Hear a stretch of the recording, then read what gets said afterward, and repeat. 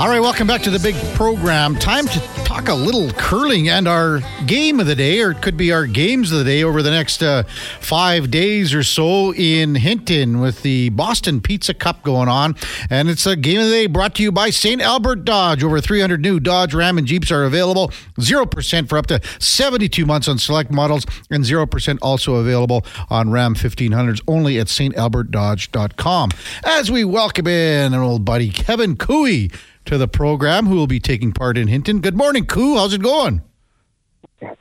Going good. Thanks for having me. Well, thanks for coming on. Just your thoughts on another provincial championship, and just kind of talk about your team, the dynamic, and who you've got on your team this year. Is it, the players seem to move around more so than we've seen in years past, but how are you feeling with this new squad going into Hinton this weekend? Yeah, we're feeling pretty good. I mean, provincial is always exciting. You always want to win your province for sure.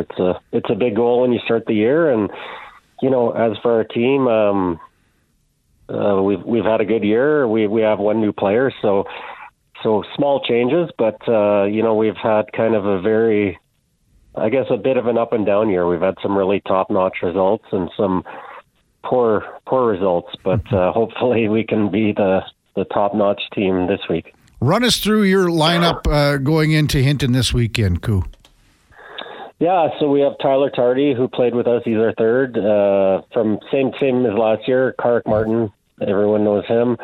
And we picked up Jacques Gauthier this year. So he jumped on in the second spot. So been a really good addition to our team. Fits in awesome, and another young guy that brings the average age down a bit, I guess, which is good for us. But really good dynamic, and like I said, we've had some really good results, and hopefully, we can just keep getting better.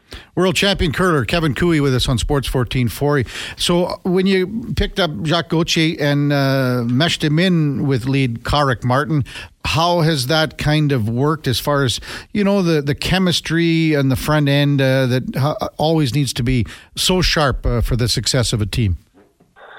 Yeah, it's been good. I mean, he's learning a new position. He's been a skip the last number of years, so to go from skip to second is it's a challenge, but personality wise he's fit in really good.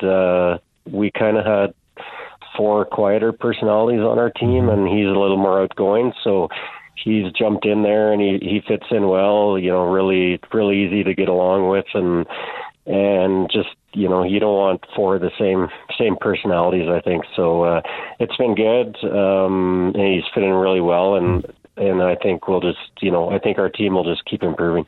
Yeah, as you said, everyone knows Karius Martin around here. You've played with so many great leads in your great career. Kind of, just to tell our listeners about Karius, where he fits in, and what kind of a special curler, special lead he is. Yeah, I mean, he's won pretty much everything there is to win, and fits in great. I mean, obviously top-notch lead, and big guy, big sweeper. So it's kind of what you need these days. Sweeping is when people watch on TV, I don't think people realize sometimes how important it is, and how it can make how it can make me look better, by making shots. I mean, sweepers make half the shots out there. So, and a great teammate. So it's been a great mix playing with him. Yeah, 2-time world champ Kevin Cooey with us on Sports 1440. How would you assess the rest of the field heading into Hinton with the draws getting underway this afternoon?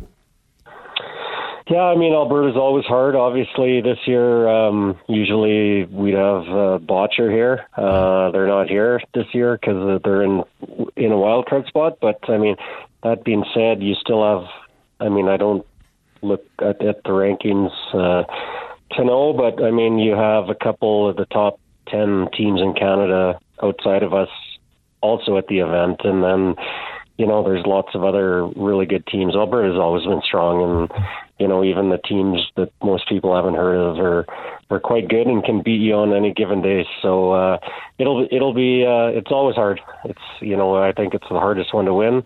Mm-hmm. Hopefully we're up for the challenge. Mm-hmm. Kevin Cooey with us on Sports 1440. How do you compare going to the Brier and trying to win the Brier as you would compare it to qualifying for the Olympic trials, going to the Olympics, which you have, just the difference of the two events and what they mean to you differently? Yeah, I mean, they're very different, but sorry. I mean, the Brier is obviously the kind of the pinnacle for Canadian curlers, and that never gets old, getting there, qualifying for it, especially, you want to be there wearing your provincial colors versus a wild card team, and so that's what motivates us this week. And it's just kind of, it's just an amazing event in Canada, especially. And then the trials is different. It's harder, but it's hard to put into words. But it'll be coming around the corner in a couple of years, and so probably next year we'll start thinking more about that when you start compiling the points to get to the trials and the whole process. But for this year, anyways, for our team, we want to get to the Brier again and be successful. Like, I think we're trending good, and we put in a lot of work. And I think if we get there, and when we get there, we've got a good chance. Kevin Cooey with us on Sports 1440. The Boston Pizza Cup slides out of the hack this afternoon in Hinton. Cooey, you don't play till tonight, and you had to wait for a winner, right? At the 1 o'clock draw. Yeah, we'll go watch a bit, go to the ice at 1, and we play tonight at 6:30. So we practiced yesterday. Conditions look good. I'm sure Hinton will put on a great event, and it'll be very busy in there, and looking forward to it. But yeah, we'll get cracking tonight. Can you believe your first Brier that you won the gold in, won the first Brier championship was 2010 in Halifax, and then that year going off to Cortina to win the Worlds? Has it just flown by for you the last 14 years or so? Yeah, it has. I mean, I remember banging my head against the wall trying to win a provincials and thinking, wow, am I ever gonna win one? Because just given how tough Alberta is, and that's really not too long ago, it seems. So to win that first provincials, and we beat a great team in Furby, and then to go and kind of win it all was pretty special. And look back on it, and for me, that's kind of the goal. I mean, the funny enough, the next Olympics are in that same arena in Italy, so that's kind of inspiring for me, and hopefully we have a sniff of getting there. So how does it work? Olympic cycle, then you feel that you have these guys ready to roll, and that's who you're going to be going with. That's how it's always been. And can you just discuss how that's kind of changed the dynamic of curling, where I guess teams kind of go on that 4-year cycle with that goal in mind? Yeah, for sure. I mean, it's changed so much. You used to, back a while ago, you'd just look for the 4 best guys in your city, right? And now then it was in your province, and now it's you can get people from outside of your province. I mean, you're just trying to put the best team together that you can, and really it is for that goal of trying to get to the Olympics, and it is a 4-year cycle, and sometimes you have the odd change, but that is what most teams kind of base their teams around, I guess. And you'll see some shuffling every 4 years, it seems, and that is just because of the Olympics, for sure. Kevin Cooey, our guest on Sports 1440. I don't know how many times you've played your brother Jamie in the Brier. It would be well over a handful of times. But can you just discuss how special that is every time the two of you guys take to the same sheet? Yeah, it's great. I mean, it's like I've always said, it's good and bad. I mean, because I'm his biggest fan at the event, and I want him to win, and when we play each other, someone's going to lose, and so far it's always been him, thankfully. So, but I mean, 1 year we played in the playoffs at the Brier, so that was probably the best. He put on a show, their team. So it's for sure, it's special. It's bittersweet, but like I said, I'm always there cheering for him to do well. Mm-hmm. One last one for you, Koo. Just your thoughts on where the game was when you kind of started at this level and started winning Briers, and then the tour coming in, and where the game is going now in the future.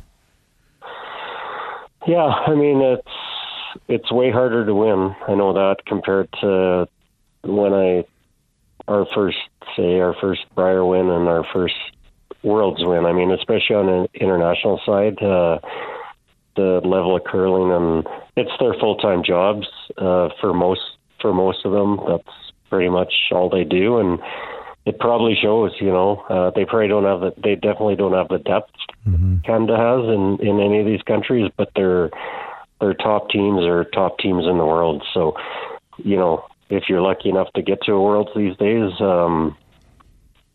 Canada is usually, in the old days when I first started or when I first got to mine, they were always the favorite, and now we're definitely not the favorite, depending on the team. But I mean, you have teams that have won multiple world championships, like Sweden, Scotland, Switzerland. I mean, Italy is the top team in the world right now, which you would have never ever bet you would ever see that on the men's side. So it's been a big change, but it's good for the sport, and it's good for Canadian curlers. I think it just shows that you've got to be able to put in the work to compete at that level, and you can't just kind of get to Worlds anymore and assume you're going to do well. You're just one in the mix. Can't appreciate your time enough this morning. I know you got a busy schedule, and things get underway for you tonight in Hinton. Boston Pizza Cup presented by Best Western at the Bill Thompson Arena in Hinton. Gets underway, draw number 1 at 1 o'clock. I wish you the best in Hinton, and hopefully we can maybe see you in Regina once again when the Brier gets underway next month. Thanks, Koo. Awesome. Thanks. Have a good one. All right. That's Kevin Cooey, 2-time world champion curling. 2024 Alberta Boston Pizza Cup gets underway at 1 o'clock in Hinton. And that's our game of the day, our games of the day, our games of the weekend. Brought to you by St. Albert Dodge with an industry-leading 4.6 Google review rating. Head up the trail to St. Albert Dodge. See how easy it is to do business with the great people there. Check them out at stalbertdodge.com. When we come back, Patrick Johnson from the Vancouver Sun and the province. The Canucks continue to roll. Another win, this one on the road in Carolina, 3-2 last night. Elias Lindholm, 2 goals in his Canucks debut. That's coming up right after the break on the Kevin Karius Show on Sports 1440. Stay with us. All right, welcome back to the big program, 10:20 in Edmonton. Let's welcome in Patrick Johnson from the Vancouver Sun and the province to talk a little Canucks. Vancouver with another win last night, 3-2 in Carolina. And Patrick, I guess you couldn't ask for a better start than the newly acquired Elias Lindholm with a couple of goals.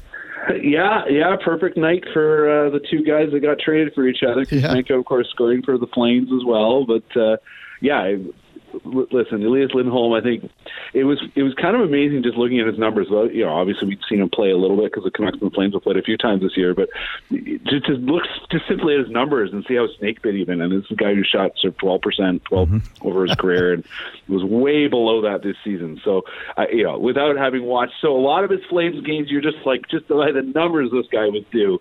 And he certainly made it worthwhile for his debut with the Canucks. And his goals last night were very similar, but kind of different, I guess. Well, this is the thing. This is one of the things the Canucks, and I wrote about this earlier this season, but the Canucks, it's a thing they do. They are very adept at that sort of floated point shot, the shot that's very tippable. You look back to last year, and this stretches beyond just Rick Tockett's coaching staff. Like, this was something that's going on with Bruce Grego. It was something that Travis Green tried to do when he was still coaching with the Canucks. That emphasis on getting that point shot through. It's not necessarily a hard shot, but a shot that gets through that you can redirect. And Bo Horvat, when he was here last year, was very good. Andrei Kuzmenko last year had 14 goals off tips. Mm-hmm. It was something they really worked at, and yeah, I mean whether that sustains itself, whether Lindholm has this particular knack for it, we'll see, I guess. But definitely, you put the guy in front of the net. That's what you're looking for him to do, and it paid off. Is that they wanted this net front presence on the power play kind of thing right off the hop there, just to kind of get him involved, or what did you see there? I think, right shot. There's a few things they've been looking at. Brock Besser's played there a bit in front. JT Miller's played there a bit, but they haven't really had a set guy. They had Pius Suter there for a little while. They're looking to create a few different looks, obviously, that they can throw at opposing penalty kills.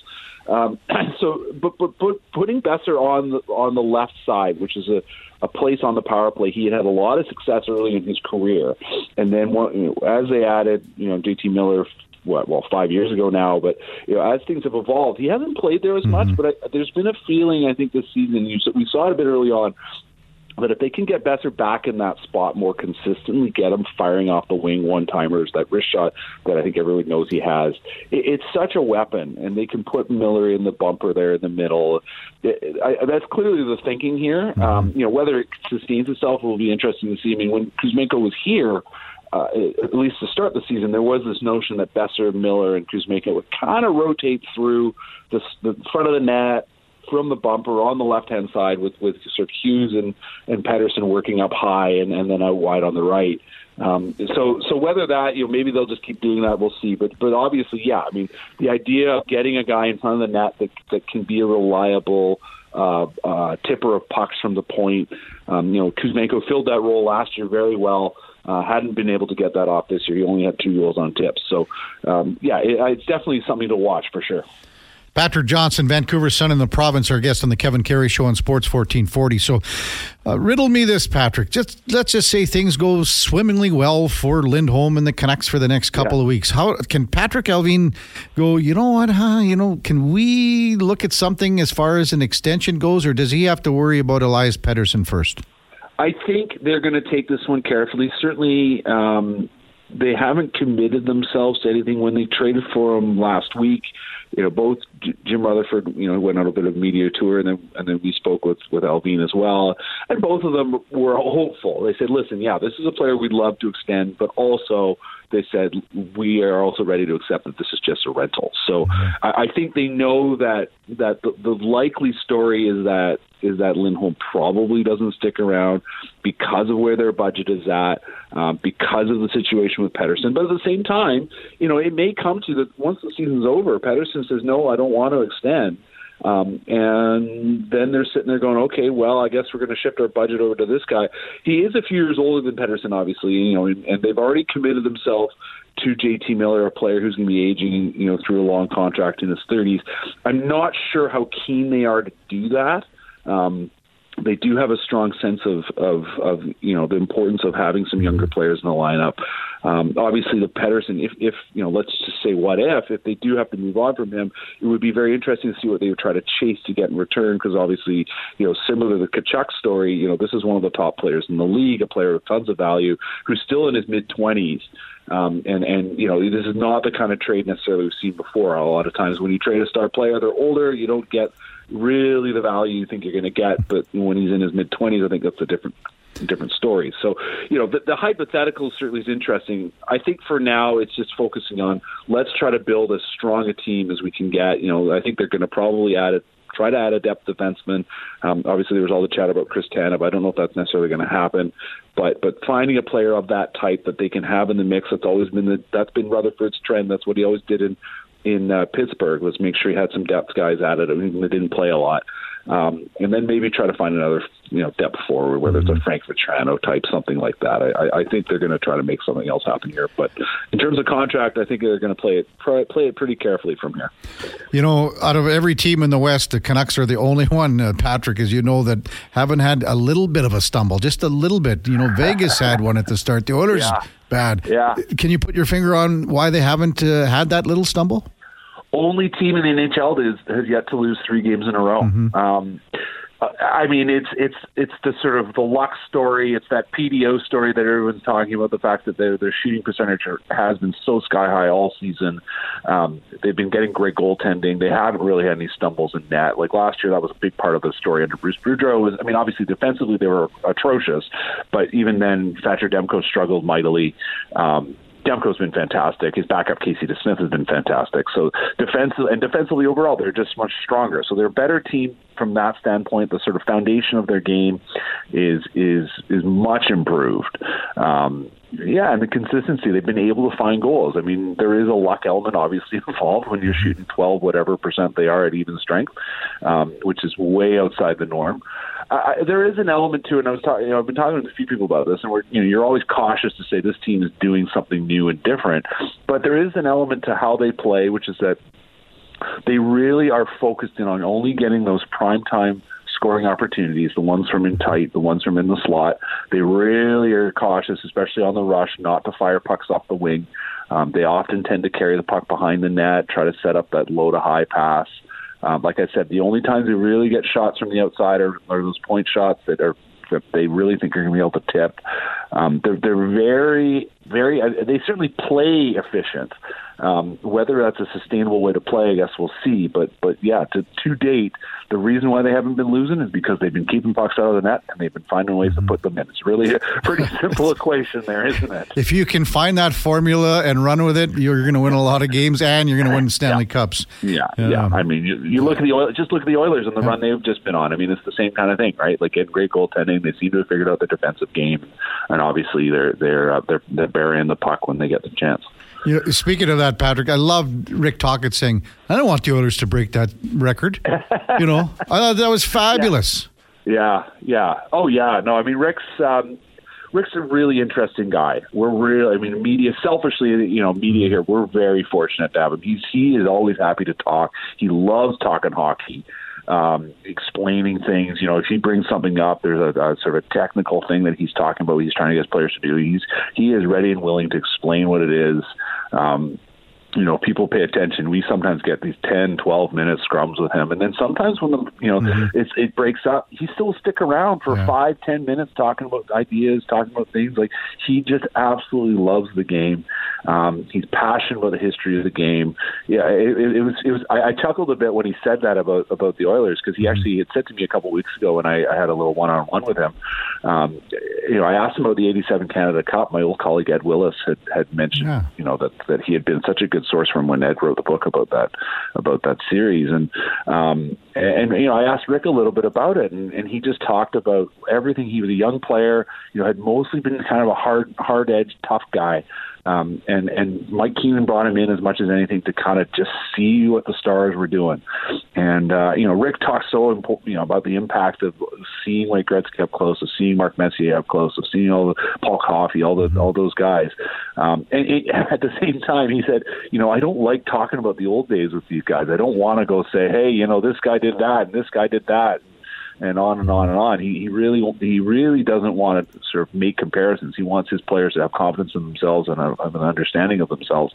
So there's not a tendency from him to reflect back too far. But yeah, you could see the pride of that team. Yeah. He loves that team. I've asked about playing Mario before, and he's always just laughing about it because it's such a wild center to have. He will probably rest extra easy last night, once he saw that the Oilers streak was over. So Patrick, you're saying you don't want Torts back for another run in Van? Oh, no, thank you. Absolutely. No, thank you.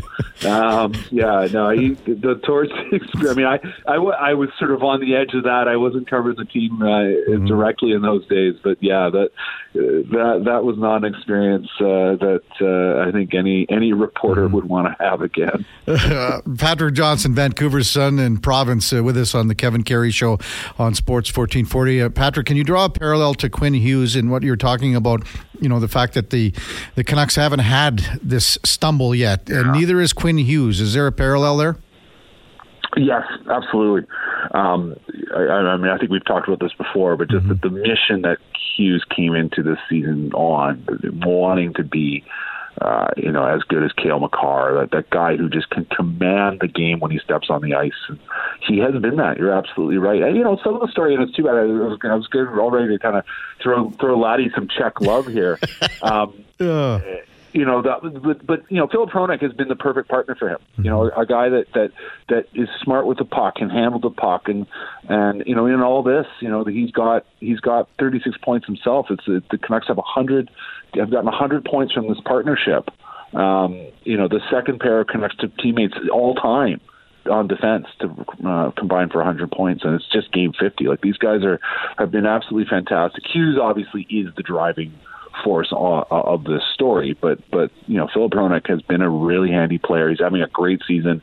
You asked me the Lindholm extension. I mean, there's a guy that's going to be getting paid this summer too. Everything he's playing, if you actually look at average minutes, Hronek is slightly ahead of Hughes, partly because Hughes obviously plays so much time on the power play, so they tend to give him a bit of a rest at 5-on-5, and so Hronek kind of benefits from that.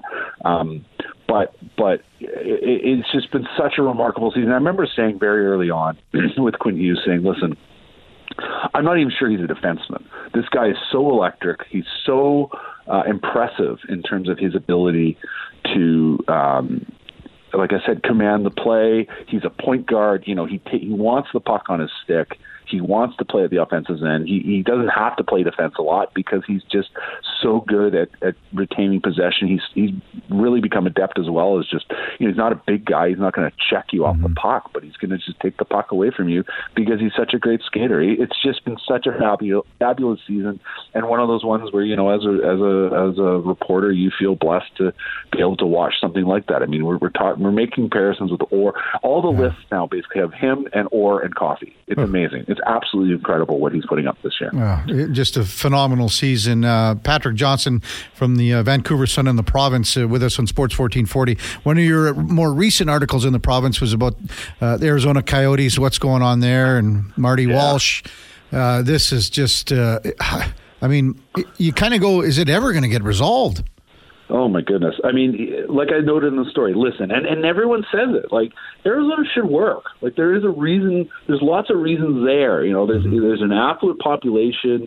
There's a lot of people live there, people looking to do stuff. And yet, from the get-go, they made bad choices, right? Like, they were in Glendale. They were in, they were originally playing in where the Suns play, but arena that wasn't really very well set up for hockey. They go out to Glendale, which, the comparison here is just playing, sort of an edge of the suburbs that's really hard to get to. And so no one would get there. The players all lived on the other side of the valley. Like, the setup was terrible. And then ended up having just owner after owner after owner. No one really, the fact that they've struggled so often to find someone, other than Jim Balsley, right, who really kind of seemed to have the passion for it. Just people are kind of like, yeah, I think I can make that work, and that to me just so consistently has said the story there that other than Gary Bettman, there hasn't been a whole lot of belief in that team, and a few local fans and reporters like Craig Morgan who do their best, that it should work, but. We're here, 5 years ago when Alex Murillo was brought in, like, the Gary Bettman said, well, we know that Glendale isn't sustainable. This guy's going to get it done. And we're 5 years down the track. And, obviously the Tempe plan fell apart. There's noise about some other idea. Maybe they can do this. But, like, you just do the timeline on it. And Marty Walsh said it. Said, okay, well, what does a piece of land mean? Okay, well, that could be 10 years from now. Like, what are we even doing here? And it's terrible for the players. No one wants to play. No one wants to play in a it's a neat atmosphere, but that's not a professional atmosphere. Yeah. There's a reason why you get a new arena, and if they can't figure that out, it's time to move on. There's somebody in Salt Lake City who's ready to go. Let's find, tell me why you shouldn't go there. I mean, that's what I took from Marty Walsh. He's like, I said, I haven't seen the data, but really he's saying, explain to me why we shouldn't go to Salt Lake City. At this point, that's, I think, where the question's at. And, I think that's, it's unfortunate for Coyotes fans, but that's the reality, is that this league needs to, is a thing that continues to baffle me, is that a league that wants to be taken seriously keeps doing this. Yeah. It just doesn't make any sense to me. Every time you see this, they're going to have a new location. I always think of that scene from the movie Casino, Patrick, where Pesci and De Niro are meeting in the desert, and this is where they're going to build something. And I'm going, come on, just stop it already. So. Yeah. I mean, the irony, of course, in Casino is that they were right. Yeah. But you're, exactly. The vision, certainly the original idea, you go back to when the Jets moved there in 96? Mm-hmm. You can sort of, you can go back and okay, I get it. Right. But it hasn't worked. No. And it's a bit like, the idea of let's go back to Atlanta. Well, you've tried twice. Why? What makes you think the third time's going to be any different? I've been to Salt Lake City. Obviously, the Canucks have played a couple of exhibition games there over the past few years, and the current building is meant for basketball and is not a great setup for hockey. But I talked to a few people who live there, or people who know the area well, and Ryan Smith, who's a big tech guy, really did make the money. He's got, this is a guy who knows what he's doing. I think there's notions that maybe he'll build a new arena. There's a sort of bunch of new developing area outside of downtown, but a guy that's got some money, he's got a passion for it. He can see why he'd want to make it work. Mm-hmm. I did think it was interesting, Frank Cervelli's report yesterday with Daily Faceoff, noting that just maybe the Suns would buy the Coyotes and move them into in-house. But and Frank updated that this morning too, Patrick, saying that Suns owner Matt Shbia is not pursuing. Well, there you go. So never mind. Move on, right? It was an interesting notion, but I just, it's a bit like you look at in Houston, though, the chatter there. I mean, I haven't checked in on that while, but for a while, was it basically the Rockets were interested in owning the team? They'd be happy to have the team as a tenant, but who wants to be a tenant for another owner, right? Yeah. That's the reality. So, it lines up too well. Ryan Smith, I think, perhaps that announcement the other day, which obviously, I think everyone was skeptical to see the timing on it when given the Hockey Canada news, but nonetheless, here's an owner that I think says, listen, why am I not in? What are we even talking about here? Mm-hmm. We know, I mentioned Balsillie before, Bettman did not like his approach. I think he's a little more intrigued by Ryan Smith in Salt Lake than perhaps he was with Balsillie and Hamilton. So we'll see how that plays out. It's hard to see, unless there is some incredible change in the Coyotes story, it is really hard to see how this can carry on. Yeah, agree. Hey, Patrick, thanks for your time this morning. And, it's going to be an interesting, a race. Not necessarily the two teams behind the Canucks trying to catch them, but maybe if the Oilers and Vegas can continue the way they're playing, it's going to be a heck of a division down the stretch here. If those two play in the playoffs, what a series that'll be, hey? That'll be absolute dynamite stuff. I can't wait. Yeah. Thanks a lot for this, Patrick. Appreciate your time. Always a pleasure, Kevin. Take care. All right, that's Patrick Johnson from the Vancouver Sun and the province. Yeah, just a total mess again still. Well, not again, and since day one. I mean, when they moved out to Glendale and you had people saying, we'll go and see the games in Glendale. Yeah, and then it's like, you're going 3 times a week from where on the east side of Phoenix, like Apache Junction and all those places where you're going, I'm not driving all the way, I'm not taking the loop all the way from North Scottsdale all the way through Phoenix up around those, that crazy highway. It's just not working. When we come back, we will wrap things up for a busy Wednesday on the Kevin Karius Show on Sports 1440. Stay with us. Welcome back to the big program for the home stretch here. 10:44 in Edmonton. Nice little note from the Alberta Golden Bears and Pandas. How about this? Did you know this, Duke? 6 of the 12 teams competing in the 2024 Alberta Boston Pizza Cup starts today in Hinton. Will feature at least one current or former Golden Bear. So 6 of the 12 teams. That's a big feather in the cap for the curling program at the University of Alberta. So congrats to that. So again, BP Cup gets underway 1 o'clock draw, and then they have the opening ceremonies, and then next draw tonight at 6:30. Action continues in Hinton for the rest of the week until Sunday. They used to televise the final games.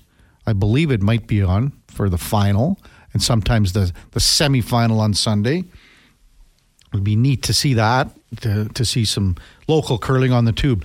We had a text come in about 3 hours ago, maybe not quite that, but I can't find it and I can't remember who it's from. But the texter asked, would or should the Oilers be interested in Alex Tuch from the Buffalo Sabres?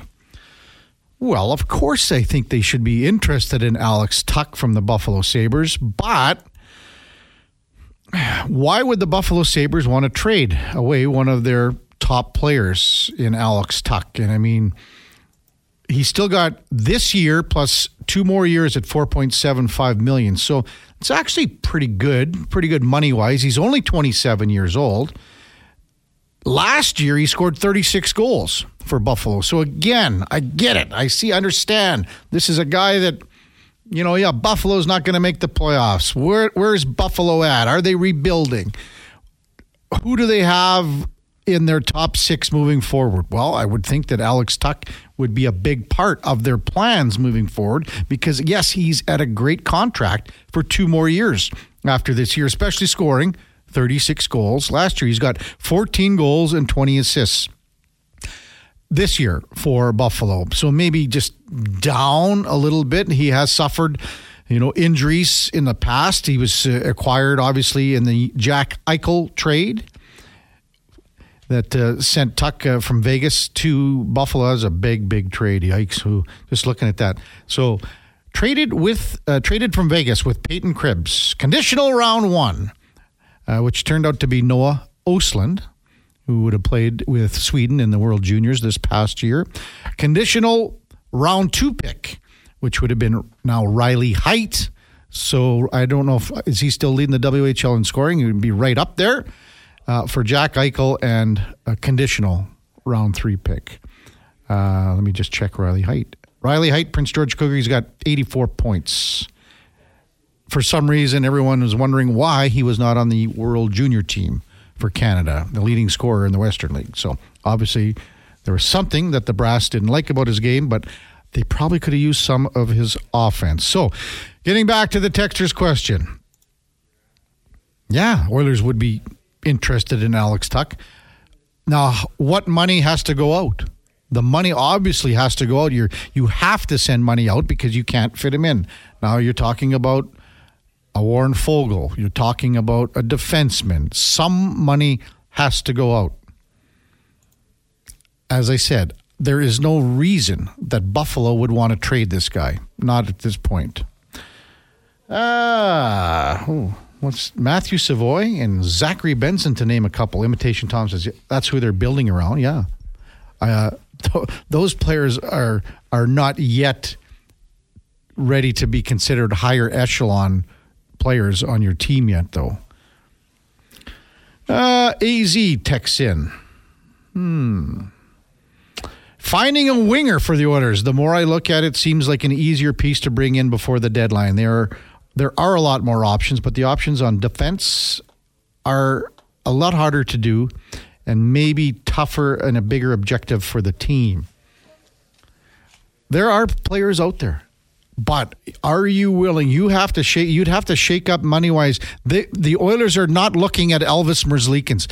There was another couple of texts earlier today. Stop talking about Elvis Merzlikins. He's not coming here. The Oilers are not interested 1 iota in Elvis. So just stop even thinking about that. There are players out there the Oilers are interested in. Are they depth guys? More likely because of what their contract situation is. I really thought, we talked about it, Duke, earlier in the year, Jason Dickinson was a great fit before he signed his extension in Chicago. Was a really good fit.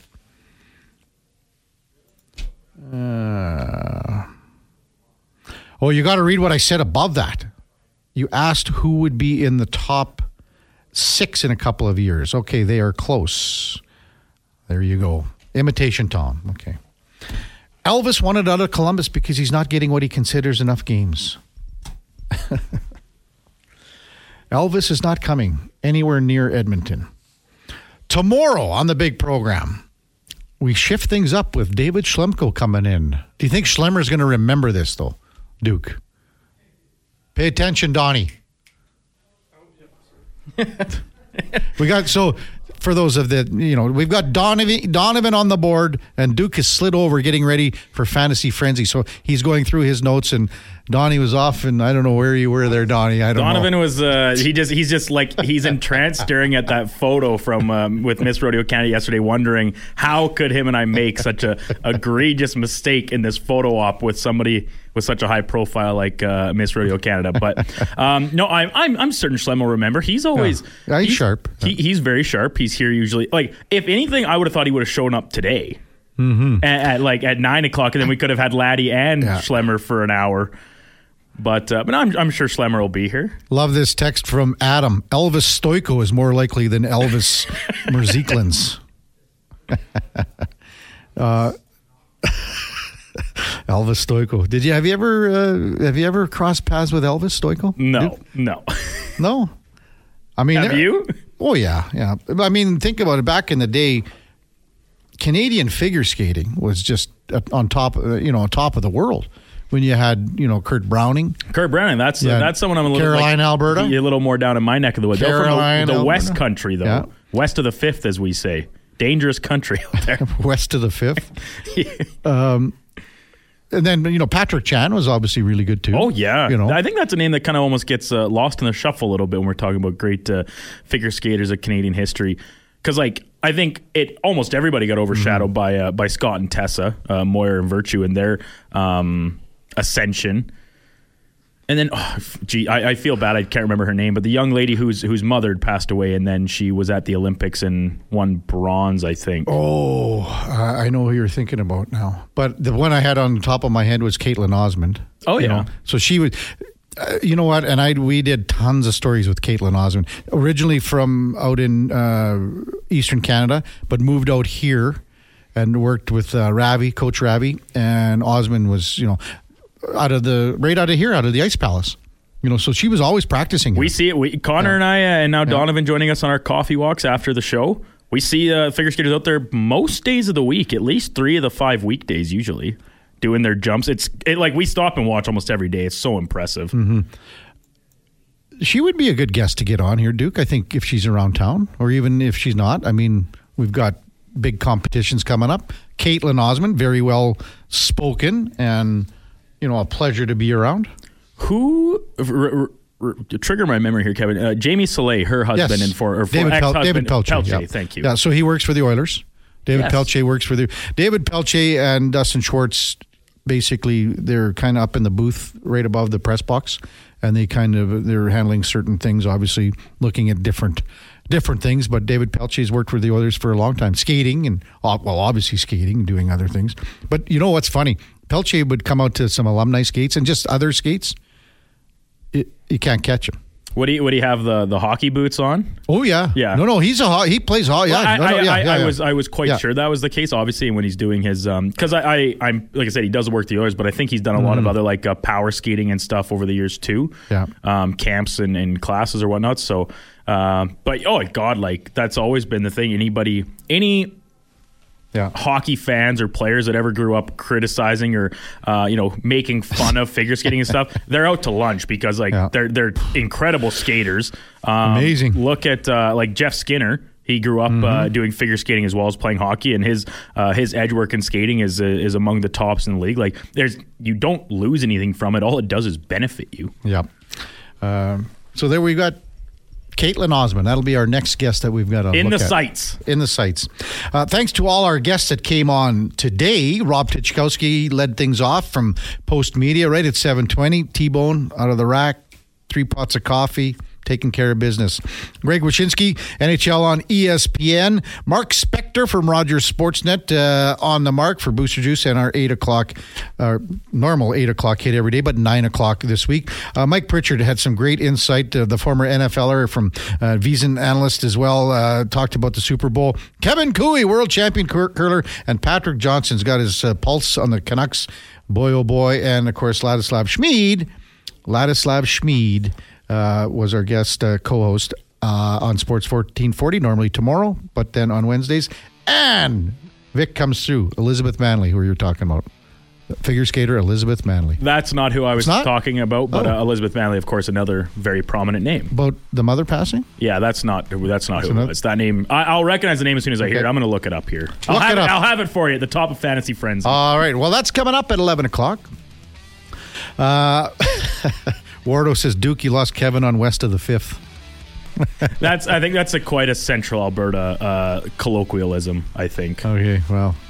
Hey, man, it's 10:55. I'm lost. I'm lost as it is. You're out of here, I'm lost as it is. Coming up at 11 o'clock, it is Fantasy Frenzy with the former Ross Shep-Tiber, Connor Halley and the Duke of Delburn. At 12 o'clock, the Lowdown with Alan Mitchell till 2, and that's when Jason Greger drives us home with the Jason Greger Show from 2 to 6. Thanks so much to all our guests and Ladislav Schmid, our co-host today, and to you, our listeners, for being a part of the show and sending in our just wonderful text today and being a part of the conversation as we had a great 4 hours this morning on Sports 1440. Top of the hour, it is Fantasy Frenzy. Before that, time now for a Sports 1440 update with the lovely and talented Donovan, the intern. Have a wonderful day, everyone. We'll see you back here tomorrow at 7 o'clock.